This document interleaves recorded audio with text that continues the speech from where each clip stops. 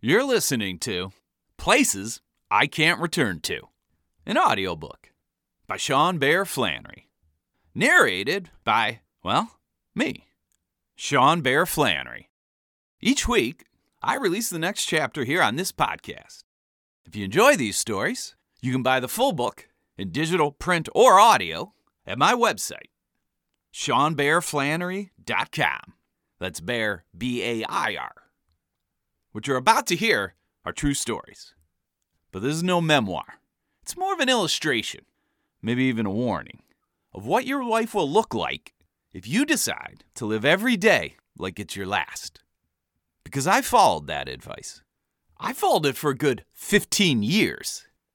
And I cannot re-enter most of the places I visited in that time.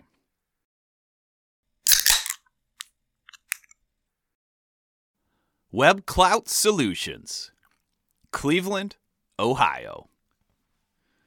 I used to enjoy interviewing for jobs I wasn't qualified for. What's the worst that can happen? I asked myself. You don't get the job? As it turns out, the worst that can happen is that you get the job. Then you show up Monday, meet everyone, and have no idea what to do. During college, I interviewed for a job as a network administrator. I was not, and never have been, a network administrator. The firm was called Clout Solutions, and I was interviewing with Doug, the owner and founder. He was personable with a great sense of humor. He seemed to be an obvious eccentric, moving erratically between topics and changing his voices weirdly. I very much enjoyed talking with him. We mostly discussed how to deal with customers and what we wanted out of life. Doug had a lot of buddies who were very high up in Cleveland manufacturing, steel plants and foundries and whatnot, and he had created this company to sell IT services to, essentially, his buddies. The interview was going well, and then Doug asked Troy, the guy I would be replacing, since he, Troy, was being promoted, to join the meeting. Troy's going to ask you some technical questions, if you don't mind, Doug explained. You'd be working directly under him. Sounds great, I answered energetically. Troy entered, and this was his opening line. How would you install a DHCP server for a company with over 200 employees in 5 office locations? 5 offices, I asked. Now, I should point out that as I was asking Troy to confirm the number of offices, I had never heard of a DHCP server before, and I had no idea what it does. Correct, 5 offices, Troy replied, because, as you know, that will impact the design, right? Sure will, I responded confidently. I couldn't admit that I didn't understand the opening question, so I began building a response that would let me avoid it. What do you run here? I asked. Troy looked around, puzzled. We were surrounded by several computers, all clearly running Windows 95, which, at this point in time, was what about 90% of the companies in the world were running. We run Windows, he replied. Damn it, I bemoaned. I only know how to do it on Unix.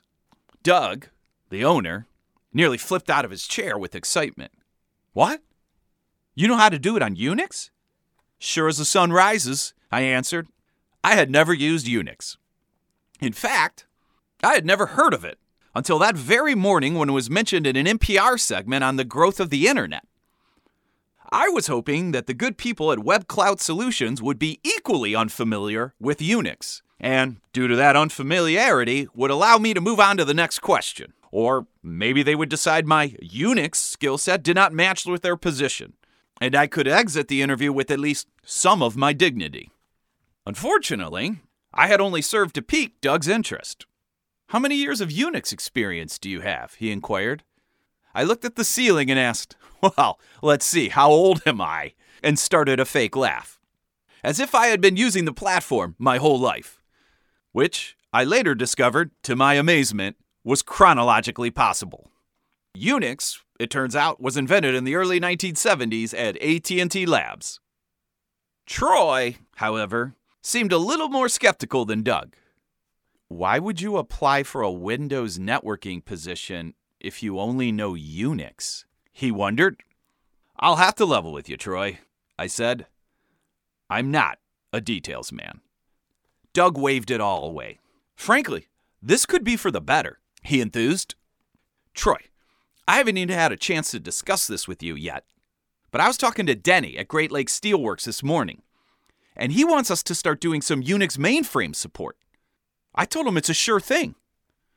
We don't have any Unix expertise, Troy reminded Doug.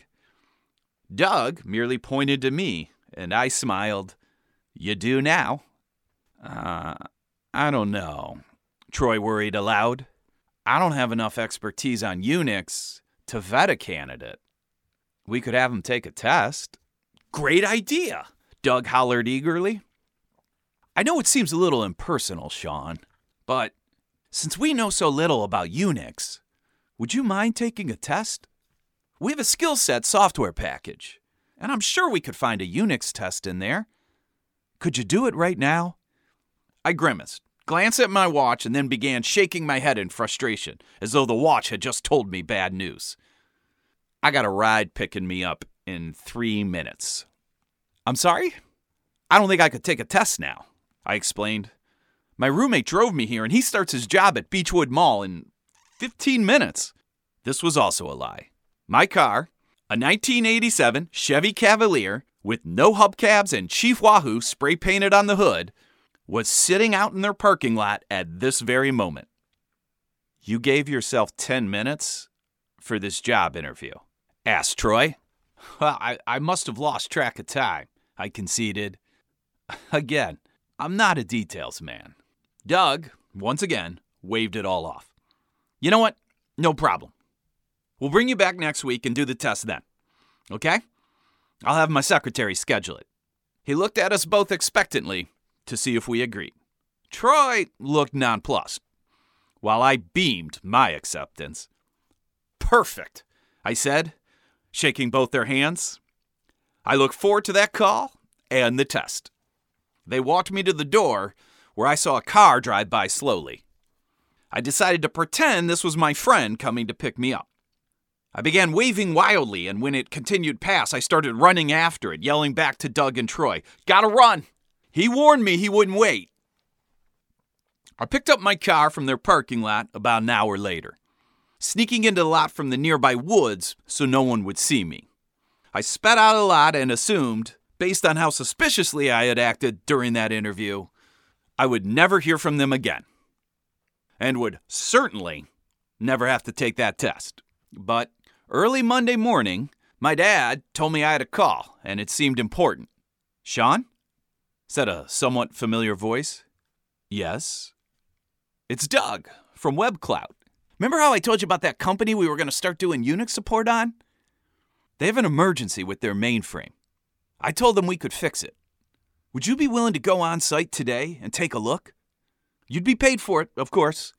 At this point, I realized Doug loved bluffing employers even more than I did. So you'd be hiring me? You're offering me the job? Not quite yet, Doug explained. I think more discussions need to happen on that. Troy definitely had some questions after that job interview. For today, you'd be a contractor. We can W-9 you for today. Or, if we do hire you and you accept, we could add today's hours to your first week. We can work all that out later, but you would certainly be paid for today, regardless of what happens. I don't know. That sounds like kind of a tax headache. Tell you what, you come up and fix this problem.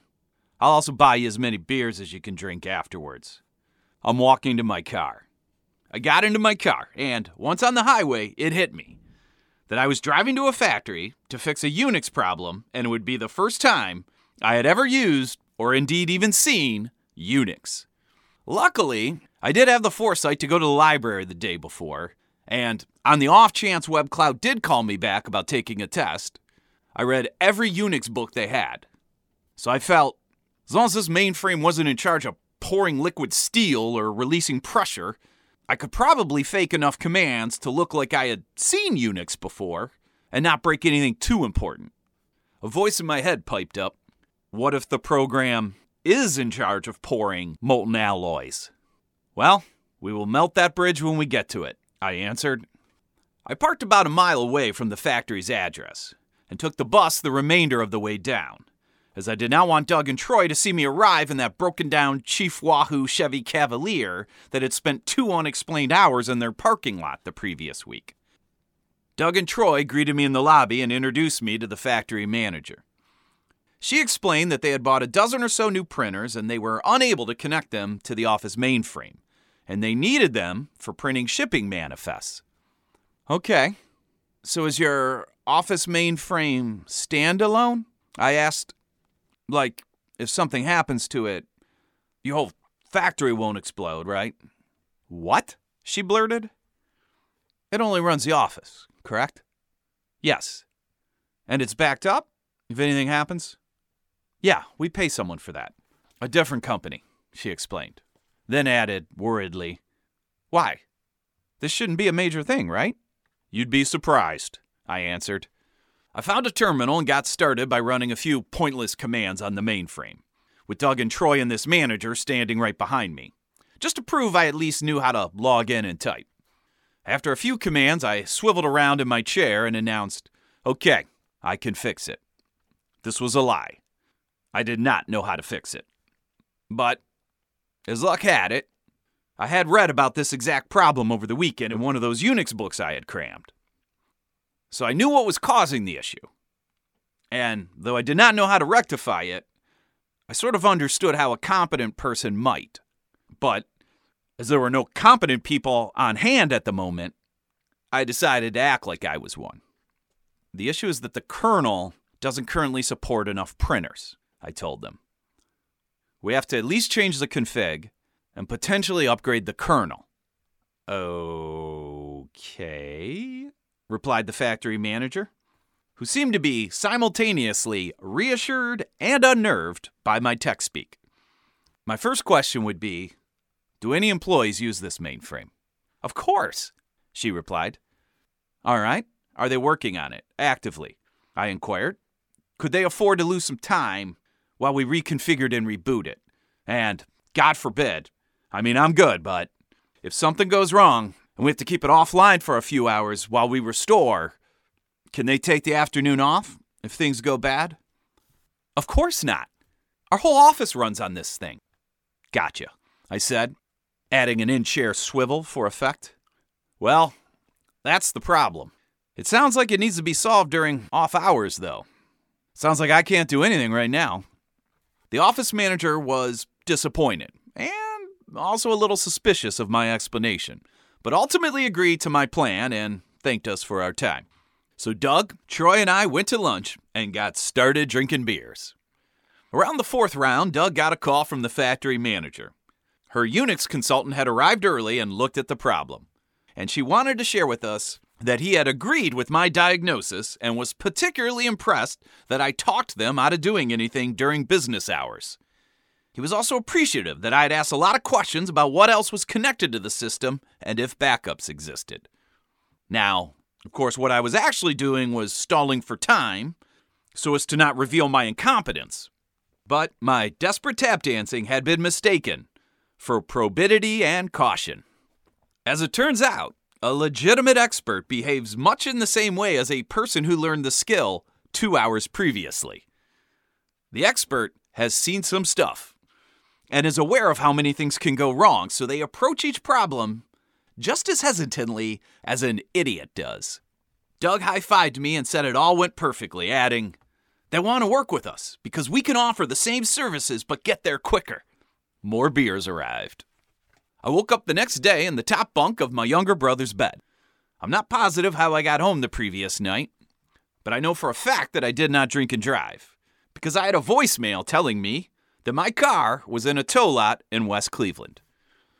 A heavy layer of snow had blanketed the city in the days previous, and it turns out, when I parked a mile away from the factory so that they would not see my Chief Wahoo car, what I had thought was a perfectly legal, wide-open spot was, in fact, an alley that had not been plowed.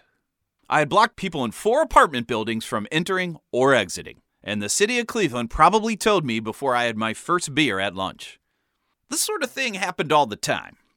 My car was always getting towed or booted, either due to tickets or because I didn't pay attention to where I was parking, or maybe I did pay attention, but then I got drunk and had to leave it overnight in a restricted parking zone. When I talk to friends who have quit drinking, they always talk about the money they save by not buying beer or rounds at the bar. And I always think, well, what about how much you save in tow fees and missed flights? Under-discussed in the cost of alcohol is how many fees you pay as a drunk. I'm convinced it approaches or surpasses the cost of the actual booze. You forget and lose credit cards and cell phones. You're never on time. Rental cars and tuxedos are all returned late. You break and stain things. My brothers and I were staying at a motel for a wedding in rural Ohio once when I ran into the dresser at 4 a.m. I then puked all over my bed since I couldn't make it to the bathroom. I broke 3 ribs when I hit the dresser. The motel charged us for a biological discharge cleanup on the sheets and damage to the drywall because I ran into that particular piece of furniture so hard, the corner smashed into the wall. When we checked out, I was tempted to deny the drywall fee and claim the damage was already there. But then I realized I was in a sling and visibly injured. My claim of innocence probably not hugely credible. Instead, I took the time to read the fee amount. $25. My God, I thought. I was ready to tip them 4 times that, just to deal with the problem.